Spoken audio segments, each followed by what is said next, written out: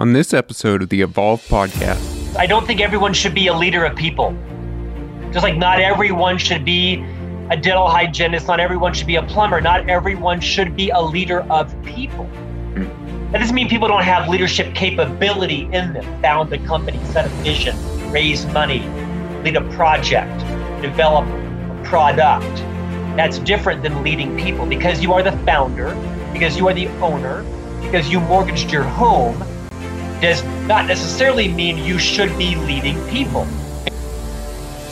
Welcome to Evolve. My name is Brandon Stover, and I interview purpose-driven founders and leaders to educate, inspire, and empower your success in leaving an impact on the world. The goal here is for the rest of us to ask the world's biggest questions, build startups to solve them, and live fulfilling lives in the process. Hey everyone, welcome to Evolve. Today's guest has spent the last 25 years championing teams with the world's best leadership firm, and served under the tutorage of Dr. Stephen Covey. He now leads the strategy, development, and publication of Franklin Covey's world-renowned content and best-selling books, including one of the most impactful non-fiction business books in history, 7 Habits of Highly Effective People, which has sold more than 40 million copies in 40 languages and empowered the transformation of millions of lives worldwide. Although he has held many leadership roles from project coordinator at Disney to the Franklin Covey Company Chief Marketing Officer, he has seen plenty of failure and was even demoted from his first leadership position after only 3 weeks in the role at Franklin Covey. However, since then, he has been an unfiltered leader, thriving in a highly filtered corporate culture. Being a renowned thought leader in the leadership and personal performance space, he's been featured in hundreds of podcasts, webinars, and articles in Entrepreneur, Forbes, Don & Miller's StoryBrand podcast, Rachel Hollis's Rise podcast, and the One Thing podcast, and so many more.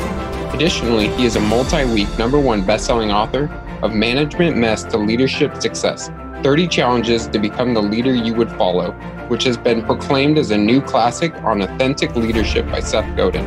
He is also the author of the Wall Street Journal bestseller, Everyone Deserves a Great Manager, and wrote dozens of articles as a leadership columnist for Inc. magazine.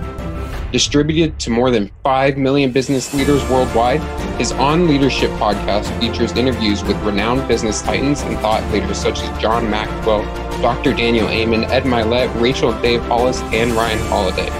He is also the former host of the iHeartRadio program, Great Life, Great Career. I'm honored to welcome Executive Vice President of Thought Leadership at Franklin Covey, multiple-time best-selling author, and a man who once interviewed himself at 2 a.m. in his boxers with a whisk, Scott J. Miller. As odd as all that sounds, it's actually really true. Brandon, nice to meet you. Thank you for the introduction. No problem. I really thank you for being on the show, and I'd actually like to start with that kind of transformative moment for you when you had the interview with Eric Barker. And you were standing in the room interviewing yourself. What were you looking at your own life and story and kind of disrupting that in yourself? Well, apparently my boxers, according to you. Let's see. It happened kind of serendipitously. I'm privileged to host for Franklin Covey, the world's largest leadership podcast weekly called On Leadership with Scott Miller. And as I was preparing for an interview with Viola Davis, the actress, in some preparation, I read from her about the power of knowing your own story. And I kind of thought, wow, I've never thought about that, owning your story. Like, what's my story? And I kind of dismissed it as like, Reiki or yoga or things that are for other people, right?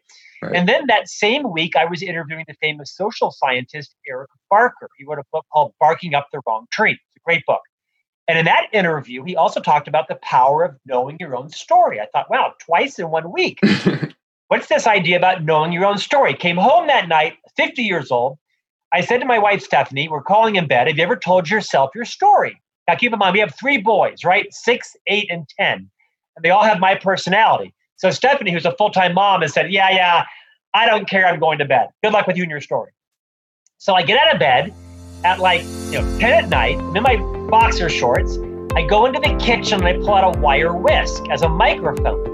And I walk around this very room I'm sitting in right now, my home here in Salt Lake City. And Brandon, for the first time in my life, I told myself my own story out loud. Kind of how I was raised, my parents' parents, my brother, my own journey, my struggles, my highs, my lows, the things that I had been told to believe about me that were true, that were not true, paths that I'd taken by choosing to please other people or fulfill their vision for me. And it was that day at age 50, in a pair of boxer shorts and a wire whisk, that I chose to walk around this room in the pitch black. Nobody awake, nobody listening, and out loud, just for about 10 minutes, repeat to myself my whole journey. It was really powerful, kind of just to hear all the things that I'd been through, the mistakes that I'd made, the good decisions that I'd made, the things I was proud of, the things I was ashamed of, the things that I chose to leave behind that night, the issues that I've struggled with in life. And then it was that day that I decided to go out and get a radio program on iHeartRadio. I started writing 4 best-selling books, and I'm hosting the world's largest podcast. And that day was really liberating for me. I highly, highly recommend that tonight, everybody listening to this podcast with Brandon Stover, go in the kitchen, wear whatever you want, I don't care. Pull out a wooden spoon, wire whisk, spatula, whatever you need to use as a microphone, Larry King style, and tell yourself your story out loud. Nobody else is listening to you because you don't want to, edit it all. I found it quite empowering. Well, one of the pieces that I'd like to touch on your story is when you worked for Disney and you were actually asked to leave. I'm wondering, knowing all that you know now about leadership, why maybe you weren't fit as a leader at that time, and what maybe you would say to your younger self? Because I was a jackass. That's why. Because I was a jerk and I was immature. And I honestly, Brandon, didn't really understand what culture meant in a company, right? What everybody's contribution to culture was. I was a classic kind of 23-year-old gossiper, busybody, pointing fingers, politicking. I wasn't a bad person. I just was kind of irresponsible. I wasn't managing my corporate credit card well and expensive. Just, I was young and immature. To quote one of our presidents, when I was young and immature, I did things that were young and immature, right? So for me, Disney was an amazing opportunity. Hometown company from Orlando. Learned some great business principles around leadership, around quality, around focusing on, kind of the guest experience. A lot of that same quality training served me extremely well as a chief marketing officer later on. I have nothing but positive things to say about the Disney company, my experience there. But quite frankly, I was a bit of a wreck. Not a wreck like ethically, or on a wreck, in like legal ways, just kind of a cultural wreck. That makes sense? Yeah. Afterwards, you moved and spent 25 years inside Franklin Covey and under probably arguably one of the most influential people in leadership, Dr. Covey. What was it like to work underneath him? Well, he was a phenomenal man. Dr. Covey passed about 9 years ago as the result of a head injury from a bicycle accident. He was wearing a helmet in his 80th year of life, but it wasn't tight enough. He had some brain damage. And he had been in declining mental health for some time. So in many ways, he'd argue it was a bit of a blessing. And I mean that not callously, I mean that with respect to him. Right. He was the real deal. Dr. Covey wrote a book, as you mentioned, called The 7 Habits of Highly Effective People. It sold 40 million copies. It's in its 30th year. He's the namesake of our company, Franklin Covey. And he was a man of impeccable character, of congruence. He was a model. He was a light. Not a judge, not a critic. He was very friendly and kind. He was a man of great principles and character. We, of course, are from different religious backgrounds, but I really admire his commitment to his faith and his desire to kind of fulfill what he thought his mission was in life. Taught me a lot. And, he was the real deal. Oftentimes in life, you respect people and you realize, what? They were having affairs with their assistants, right? Or this week we hear about all of the the issues happening with the Falwell, right? And all that craziness. And, the man walked his talk. That's great to have such a powerful mentor, going through your career. It was a blessing for 15 years. Yeah, me amongst many hundreds of associates in the firm. Yeah. Was it always your dream to kind of work up the corporate ladder to a position like that? Wow, what a great question. I started at Franklin Covey 25 years ago as a frontline salesperson, became a sales leader, became the company's first ever chief marketing officer for 8 years. By the way, the average tenure for that role is 4.1 years in the US. I doubled it. I'm now the executive vice president of thought leadership, and I've earned some street cred as an author and speaker and host. My path was always pretty deliberate. I thought I wanted to be the CEO of a company.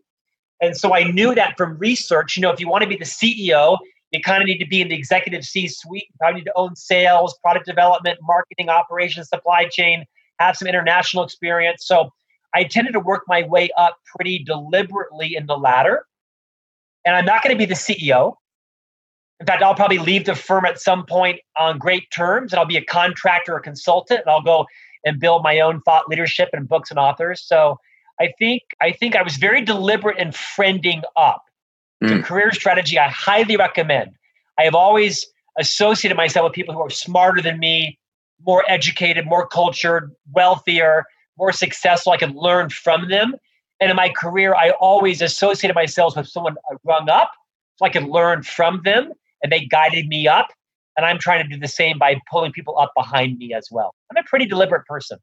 Some might call me maniacal or shrewd, but I think if you know me well enough to know that I may be pulling on somebody's coattails, but somebody's pulling on mine well, and we're all leading each other up, if you will. Well, I'm about half your age in a different generation. How insulting. In a time of like massive uncertainty.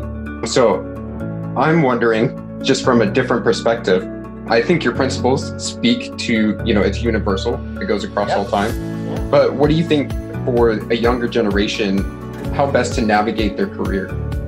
Well, I think it depends on what your career looks like. I read a book a few months ago and I interviewed the author, David Epstein. He wrote an amazing book that I highly recommend called Range, R-A-N-G-E. And in this book, David Epstein talks about the difference between being a generalist and being a specialist. And that, a lot of us early in our careers, we see people be specialists, right? They decide to get a medical degree or be a chemical engineer or becomes, a Six Sigma black belt or an accountant. And for those people, those career paths work very well for them. Kind of once a specialist, always a specialist. I don't know a lot of commercial airline pilots or anesthesiologists that are changing careers midterm, right? Kind of once an anesthesiologist, always an anesthesiologist. And then there's all the rest of us that are generalists.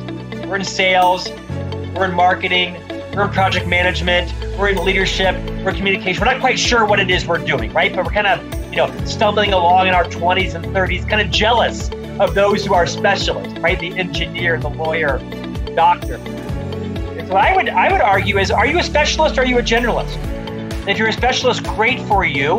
You're going to be very clear in life on your path. You're going to always know your path. If you're a generalist, you're going to be jealous of the specialist. You're going to wish you had that certainty, that trajectory, that confidence, and that security. But don't let that jealousy eclipse your ability to aggregate knowledge and skills, because in your 20s and 30s, when you're paying off your student loans at a slower rate than the specialist, maybe, you will be assimilating immense amounts of information. You'll be making mistakes. You'll have successes. You'll try different careers. And I think, Brandon, sometime in your 40s, when it'll all start to come together, right? You'll start to realize, what am I? You'll care less about your title at a dinner party, and you'll be experimenting. So my advice early on is, be comfortable with being a specialist or being a generalist. And if you are a generalist, which the vast majority of us kind of are these days, right? Increasingly so, right? Brain, creative types, learning different things, trying different things, not trying to be a 25-year veteran at Exxon or whatever it is. Be comfortable with the rocky journey that is the generalist, because you will come into your full. You will gain that confidence skill. Late 30s, 40s. For me, it was late 40s. I'm 52 now. And I think had I known someone told me that I was a generalist, I would have said, okay, I'm not quite sure what that means, but I understand I'm not a specialist and I'm okay with that. And I'm going to build my skills. And at some point, they're going to pay off. I'm not quite sure when. That would have been valuable for me to know 20 years ago. Yeah, I think it's really important to kind of get comfortable with that ambiguity and realize that embrace it, right? Yeah, there's no lost time. Everything that you're learning will eventually build upon each other, and those skills transfer. I don't think I could have articulated that in my 20s or maybe even in 30s. I was kind of driven by fear. I was, had imposter syndrome, always thinking I was going to be exposed as not being competent when I was just as competent as anybody else. We always think people are smarter and better spoken than we are. They're not, right? You're, generally speaking, if you invest in your skills, you're just as competent. I learned that later in life. Too late. Maybe not too late, but later than I should have. Yeah. Well, so many of our listeners are actually first-time founders, early entrepreneurs, and by default, they are first-time leaders. So can you share some of the fears that you had as a first-time leader and maybe the important lessons for those I sure can. First stepping up? Yeah. Here's the premise. I don't think everyone should be a leader of people. Just like not everyone should be a dental hygienist, not everyone should be a plumber, not everyone should be a leader of people. That doesn't mean people don't have leadership capability in them. Found a company, set a vision, raise money, lead a project, develop product. That's different than leading people. Because you are the founder, because you are the owner, because you mortgaged your home, does not necessarily mean you should be leading people. So the first thing I would encourage your listeners to think about, when you can scale enough to hire someone that might complement what your talents are, if your talents are not leading people, if your talents are not necessarily developing relationships or building culture, that's okay. Your talents might be as a chief revenue officer, or the chief, innovation officer, or as the founder, owner, creator, and chief technology officer. Maybe you hire somebody else to be operations or the chief people officer, or even the CEO, or even the president of people, or something like that. You get the point. I think don't try to be all things to all people. Not everyone should lead people.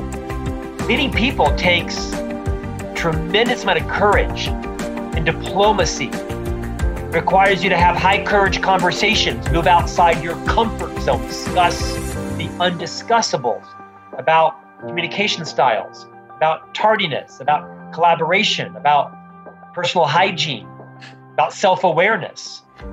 That's not for everyone. A lot of founders, owners don't do that well. And you might ask yourself, do I need to learn that skill? Is my skill and my precious hours and bandwidth better allocated at invention, creation, and innovation, and ideation, and partnerships, and funding, and growth than, nurturing, coaching, and mentoring? Because if you're going to be a leader of people, you have to have a leader's mindset, Brandon. And a leader's mindset means that I achieve results with and through other people. That's profound.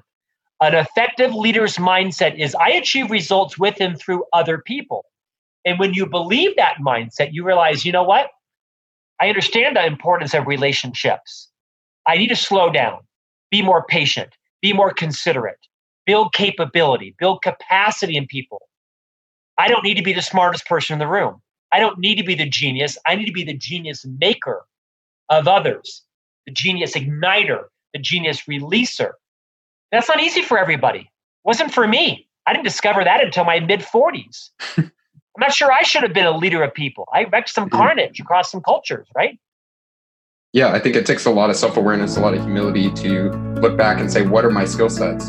And is, being a leader of people one of those? And if it's not, I think it's highly important that you find, somebody that can step into that role, and then you can be a partner with them. Or to complement, they may not be your skill sets, but is it worth it for you to learn that, right? Is it worth it for you to take the time? Because, I probably could become a mechanical engineer. I mean, probably not, but give me some hope. But it would take me a decade. I would struggle with it. I would crater me, but I wouldn't be the best. So it's not worth it for me to be a mechanical engineer, right? It's just too hard, let alone, a web developer, right? Or any kind of physician. Most of us could do most things. The question is, does it make you happy? Do you find joy in it?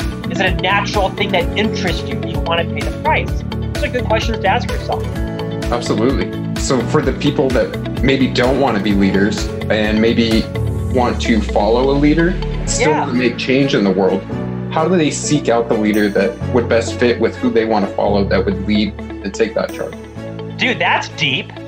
I say a lot of things, Brendan. I think that, your generation has more choices and options than mine did, right? I mean, my generation, I'm 52. My generation was more kind of the tail end of the traditionalist and baby boomers, right? We valued respect and hierarchy. We valued tenure and loyalty. And I don't think your generation has worse values. They're just different values, right? Your generation values more creativity You value purpose and mission. You value collaboration. You value disruption. For you, it's no problem having a 2 or 3 year career, right? For me, it would have been heresy 25 years ago. Values aren't good or bad. They're just different. So what you may be looking for in a leader is very different than perhaps what I might be looking for. You might be looking for a variety, right? I might be looking for stability. So I think it's very important as you enter your career to think about, you're going to adopt a lot of the behaviors of your leader, good and bad. So you want to associate yourself with someone who has all of the good things you want and all of the good things you need, because you may not know what you need. You need someone who has high character. You need someone who actually has high standards and doesn't cut the corners, doesn't cheat, lie, steal, manipulate, spin, obfuscate, politic, gossip.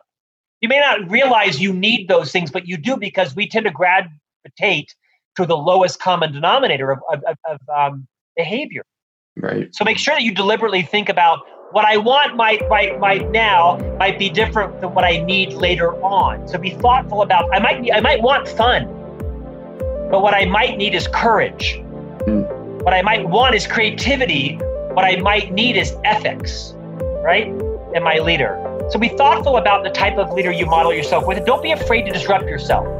Don't be afraid to fire yourself.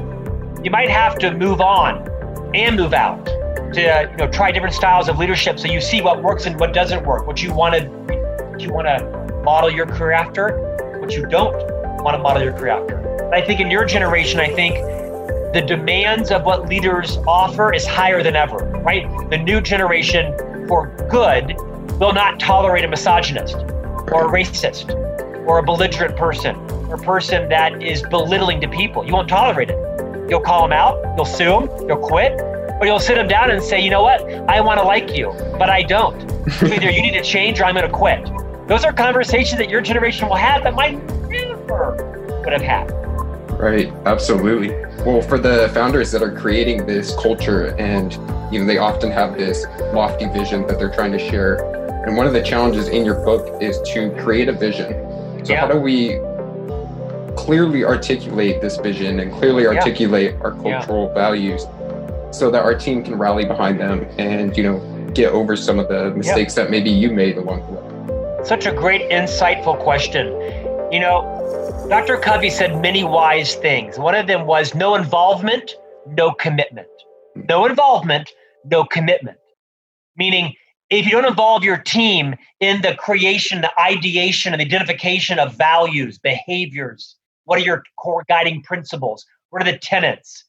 Then they're just yours, thought up in the shower, and now you're foisting them on the team. So sit down with your team and say, hey, today, let's talk about how we want to behave around here, how we want to treat each other, how we want to be treated. There's a difference between the golden rule and the platinum rule. The golden rule is, treat each other's how you want to be treated. The platinum rule is treat each other how they want to be treated. It's a subtle but profound difference. So this idea of no involvement, no commitment is probably universally good for any founder, creator, upstart leader. At the same time, you probably are going to be thinking up the vision for your company in the shower, right? You're probably taking a lot of showers. So I do my best thinking, right? As in the morning, all my creativity comes out. Right. I'm an early riser. But what I've learned is I've been thinking about it for weeks and weeks. I talk in the shower, I role play, and I give my speeches out loud. But because it's perfected in here, doesn't mean it's perfected over there, meaning in their heads, right? So you got to sit down and you got to clearly, fundamentally, simply communicate to others, what is your vision? Where are we going? What are the steps? What are the pivot points? What are the challenges going to be? What does success look like? Tina, what does success look like for you? James, what does success look like for you? Ibrahim, you get the point. You got to repeat it over and over again, simply. Then have them repeat it back to you. Tina, repeat back to me what you heard. Because then you'll really know, are they on the same page? Or have they maybe even misinterpreted something? Or innovated something even better? I tell you, I do think leaders can over-communicate. Look at the president, not to get political. I think most people wish the president would talk less, whether you're pro-president or anti-president. Talk less, right? Because he's an expert at everything. He gets into You know what? You can over communicate. Brevity, simplicity, clarity. Stop all the PowerPoints, stop all the algorithmic charts, stop all the longitudinal tables, put it all away, sit down, and in how many simple words can you communicate your vision, your strategy, your culture in ways that everybody else viscerally understands it? Let me share one last thought on this. This helpful? Yes, absolutely.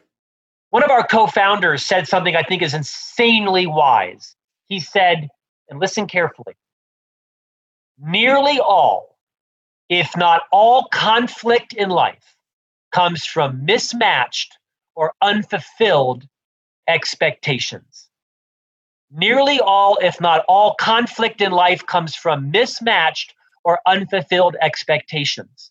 So if you want to eliminate conflict in your life, mother-in-law, brother, tenant, partner, employee, investor, new hire, clarify.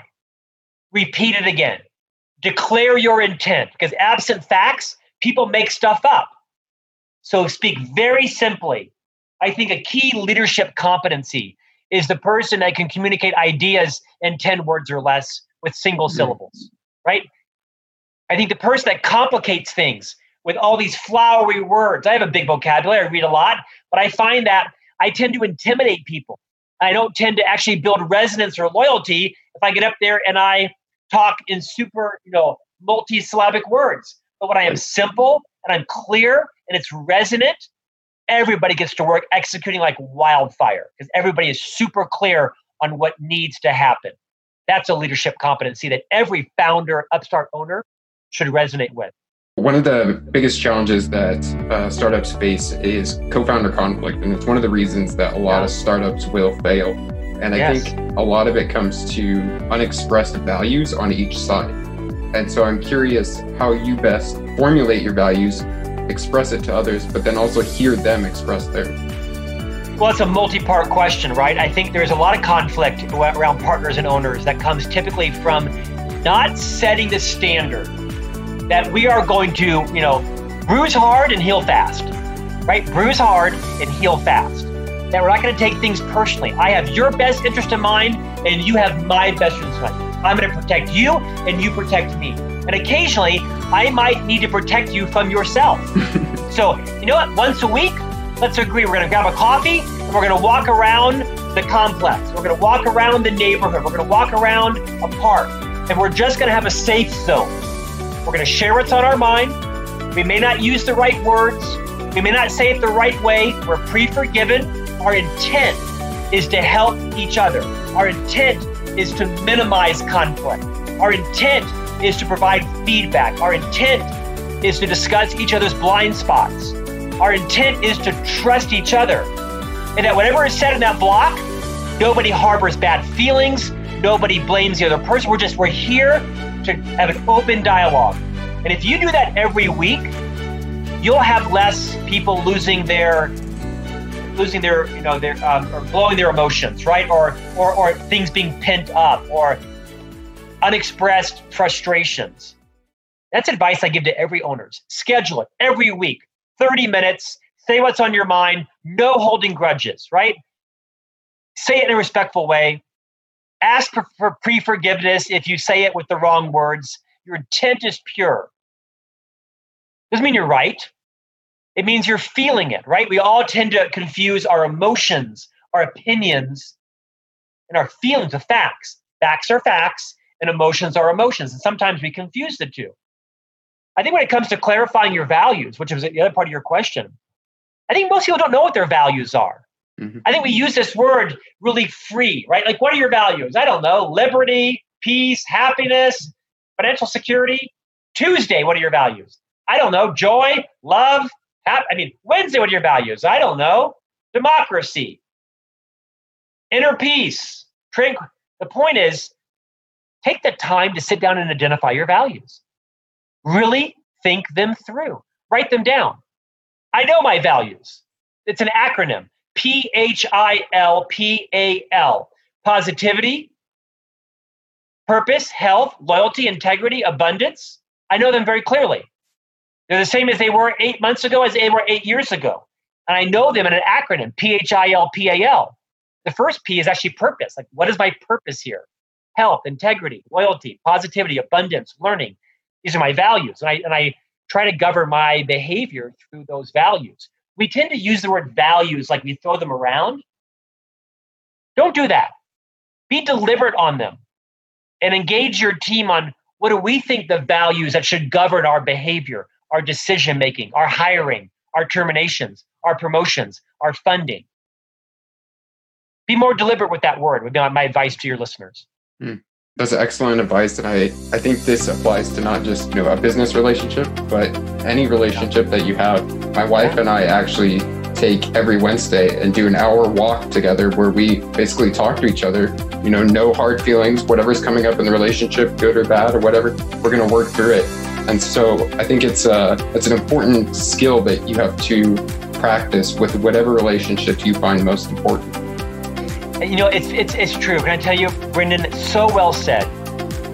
I think in organizations, we often fall into this trap of thinking that people are our most valuable asset. We hear that a lot, right? People are your most valuable asset. It's not true. People are not an organization's most valuable asset. It is the relationships between those people that are your most valuable asset. It's subtle, but it's profound. If you really value relationships, you slow down. You listen. You move off your own agenda. You become more vulnerable. You stop trying to ask questions on your own timeline. You listen to what it is they're saying with their heart, their eyes, their soul. It sounds hokey, but it's not. You're willing to admit your mistakes more freely. I think what you said is great about your relationship with your spouse, right? Is easier said than done. In an organization, it's the same way. Your third challenge in your book is actually to listen.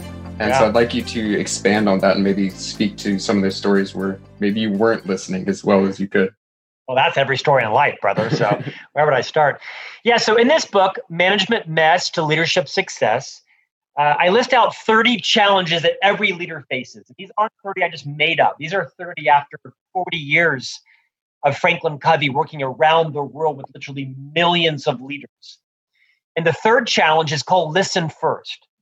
And, Dr. Covey popularized this as the fifth habit. Habit 5 was seek first to understand, then to be understood.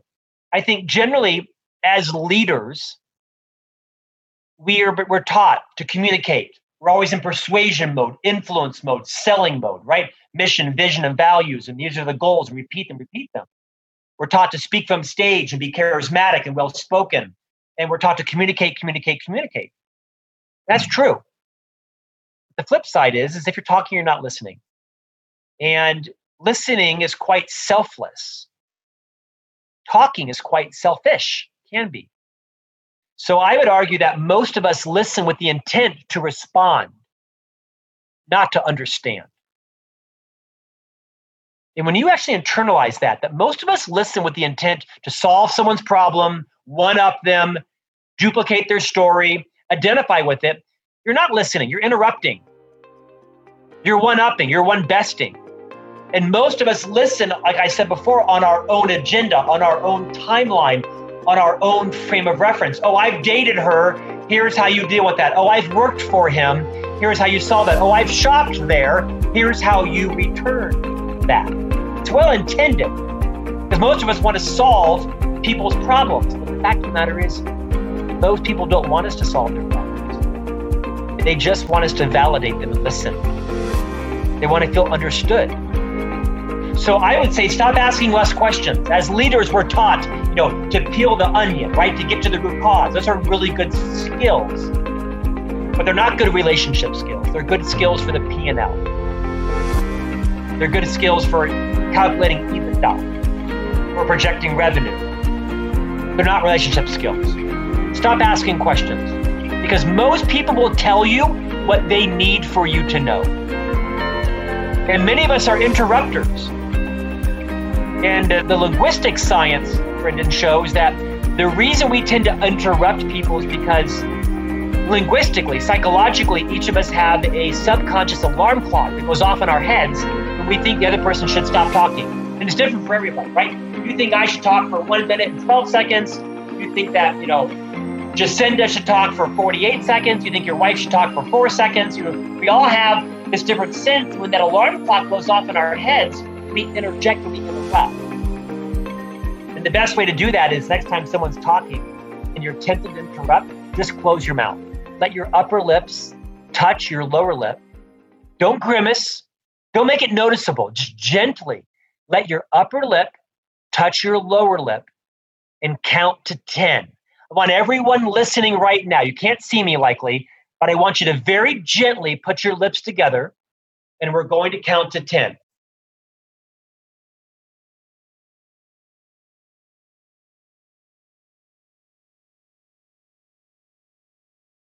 That might have been painful for some of you, but the linguistic science shows if you can resist interrupting someone during that 10-second period of time, the odds that they will finish their point, stop talking, land their point, or even disclose something especially important or sensitive or intimate that will then give you a cue as to what they need from you next is exponential. This will change your relationships if you can resist the temptation to interrupt and just let people talk for as long as they need to. It's a great leadership competency. I think it really allows you to take a second from the stimulus to your actual response, because sometimes the things that you were saying are what you feel you need to get off your chest rather than actually, maybe in response to whatever they just said. Or it might be something they said early on in the conversation that elicited an emotional response to you, but wasn't their real point, right? Had you let them finish, they would have used that to talk about something else that they were working on, concerned about, fearful of, excited about. Well, I'd like to talk about one of the other challenges that is in both of your books, and it's to lead through change. And right now, we're in COVID. 2020 has been quite an immense change for everyone. How do you best lead through challenging times of change? I think there's a couple of points that are fundamental to leadership as it relates to change. Two in particular. The first is that change is a very emotional process. And that sounds like, okay, yeah, duh. But no, let that sit a second. Everyone deals with change differently. My parents have been in the same home for 57 years. I've owned 3 homes in 5 years. I can sell homes like I can go to restaurants, right? It's easy for me. Pack up, move on, make some money. And my parents had rocked their world. My parents literally cannot move out of their home. They're in their 80s. They need to be in a retirement home. They have this large home, all this land. Change rocks their world. My dad worked for a company for 30, 40 years. So I think it's important as a leader to not expect everyone to assimilate, to change as fast as you do. Because oftentimes you've been thinking about it. You've created the change. You were the impetus for the change. And so for you may not recognize it, but change has been in your mind for some time. Days, weeks, months. And now you're communicating it, and you expect everybody to get on board when you've been thinking about it for days or months, and they're hearing about it for the first time. I'm not saying they need days or months, but be thoughtful around how fast you expect people to accelerate to change adoption as fast as you do. People have different fears. People moved as army brats all their life, and now they may love change. They may hate having their office moved, right? Don't infer that people had the same journey as you. Change is a very emotional process. And I mentioned earlier that most change comes with fog and conflict, right? And absent facts, people do make stuff up. So the more you can clarify, the more you can disclose, the more you can declare your intent. This is why we're doing this. This is my motive. This is my agenda. Will there be some unintended consequences? Probably. Have I thought them all through? Probably not. Am I smart? Yes. Am I human? Yes. Talk to your people. I think the other thing around change, Brandon, is that I think a lot of leaders try to protect their team from change too long. It's well intended, right? As well, this will stop, or this too will pass, or this overture will end. So I'm just going to protect my team so that they don't get impacted. Well, the problem is those leaders, although well intended, they protect their teams too long from change, so that when real change comes, like COVID, and you're forced to go home, people aren't as mentally agile or as intellectually or emotionally nimble enough to be able to turn on a dime because you've been protecting them from any kind of change for a long time because you love them, you care about them, you want to keep them focused, you want to keep them from distraction. But you know what? Some distraction, some people is good because it tests people's muscles, right? Their intellectual, mental, interpersonal, physical muscles, if you will, in terms of where they're working, what they're doing. So be thoughtful around sometimes your motives, although well-intended, don't serve people well, especially when it comes to change. For the people that are changing themselves right now, you've gone through, different times of change yourself. You've talked about how you kind of get bored after a little bit and need a little bit of a career change. Can you talk about how you've disrupted yourself and, how to do that in a proactive way rather than reacting to something like COVID? Well, so other than my stint at Disney, I've always fired myself. I've always kept myself about a year or two ahead of the proverbial boot. I'm quite politically astute, I think, and I don't tend to believe my own press. I don't live in my own reality. I actually very much live in the reality. So I'm very cognizant of kind of where the winds are headed and when I'm overstaying my welcome in a certain role. I'm rather ambitious. I like to disrupt myself and learn new skills. I'm not afraid of change.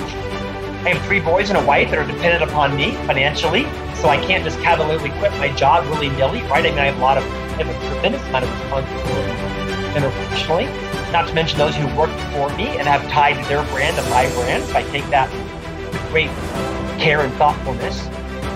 I think the best advice I would give is this idea of act or be acted upon. Disrupt yourself or be disrupted. Have a plan or be part of someone else's plan. And so all those things have really always kind of, haunted me. And I love this idea from Harvey Mackay, the famous author and speaker, where he said, dig your well before you're thirsty. I always have my well dug before I am thirsty. I'm not caught off guard. Now, I'm not like a neurotic political, piranha.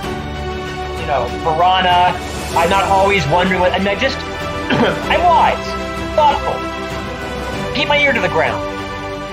And I kind of look around and say, where's this going? Is that where I should be going? Are they zigging? Am I zagging? Are they zigging? Should I be zigging? Right? And I own the consequences of my behavior. I made some good decisions, made some bad decisions. But generally, here's good advice.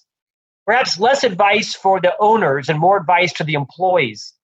Rarely are you in the room when your career is decided for you. Right? Right. Rarely, as an owner, are you in the room when your funders are talking about renewing or pulling out, right? So I think it's so important to not rest on your laurels. Don't be surprised by anything. Expect the unexpected. Always be willing to not be caught off guard. Always be willing to not be caught off guard. And that has served me well in life. Nothing surprises me. Chippendale dancers could come in here right now, right? My wife could come in a helicopter. Outrageous stuff. But it served me well to just expect the unexpected. By the way, I don't need Chippendale dancers in my house, in case you're wondering. My point is, I just am always prepared for the unexpected. And I don't let anybody control my life. I control my life. I'm in charge of my life. You mentioned you have 3 boys. What are you teaching them about leadership in their own life? Well, they know who I'm voting for the White House in the fall, because they know what I expect out of a leader. I expect high character. I expect an abundance mentality. I expect that leadership is about others and not yourself. I expect that leadership is about apologizing when you're wrong, speaking respectfully to people. Leadership is about not being a know-it-all or the genius on every topic. Leadership is about having the vulnerability to surround yourself with people who are smarter than you and be comfortable not being the smartest person in the room. I'm a lifelong Republican, and I'm quite passionate about character, balanced with competence. And I generally find reprehensible leaders that think they are the smartest people, because usually you're not. We're Catholics. So my boys are being raised with a great sense of reverence for their Creator and why they're here and uncovering their purpose in life. and perhaps even creating their identity versus letting somebody else create it for them. Like what is their purpose? Why are they here? So without getting too political, I think we have a great example right now of what leadership looks like and what it doesn't. Well said. Well, before I get to my last question, Scott, where can everybody find you and the books? Well, my wife will tell you it's hard not to find me because I'm pretty much easy to be Googled, right? You can visit franklincovey.com, subscribe to my leadership podcast for the Franklin Covey Company called On Leadership with Scott Miller. I'd love to have any of your guests or listeners that matter, future guests, follow me on LinkedIn, connect to me on LinkedIn. I write a column each week for Inc. magazine, and I host, like I said, the podcast for Franklin Covey. You can visit managementmess.com. The books are for sale everywhere. I have 4 books, 2 that are out, 2 that are coming out, and there'll be many more books coming out in the Mess to Success series. I'm launching Marketing Mess to Brand Success next year, and I'm writing now Job Mess to Career Success. Next will be Communication Mess to Influence Success, Parenting Mess to Launch Success. There'll be a whole series of about 10 Mess to Success books out over the next 7 to 8 years. Sounds like you're covering all bases. I got a lot going on, my friend. Very nice. Well, my last question is, how can we push the world to evolve? Gosh, where do you start on that, right? I mean, I think humility is an underrated human competency.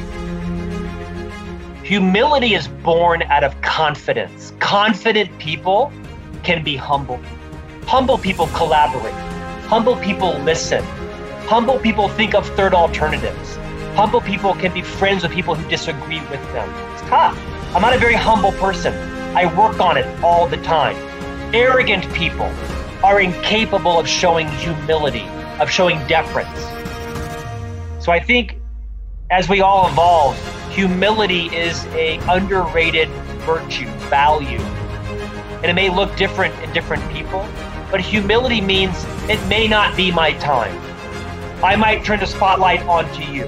I have enough for you as well. There's enough to go around. I think I would land on the word humility as a way for all of us to better evolve and for the world to evolve too. Wonderful advice, Scott. I really appreciate you coming on the podcast today and sharing all your wisdom. Brandon, my honor, my pleasure. Thank you for the invite. Thank you for listening and joining the Evolution Revolution. If this episode was impactful for you, then share it with a friend, because pushing the world to evolve takes more than just you or I. Until next time, my friends, keep evolving.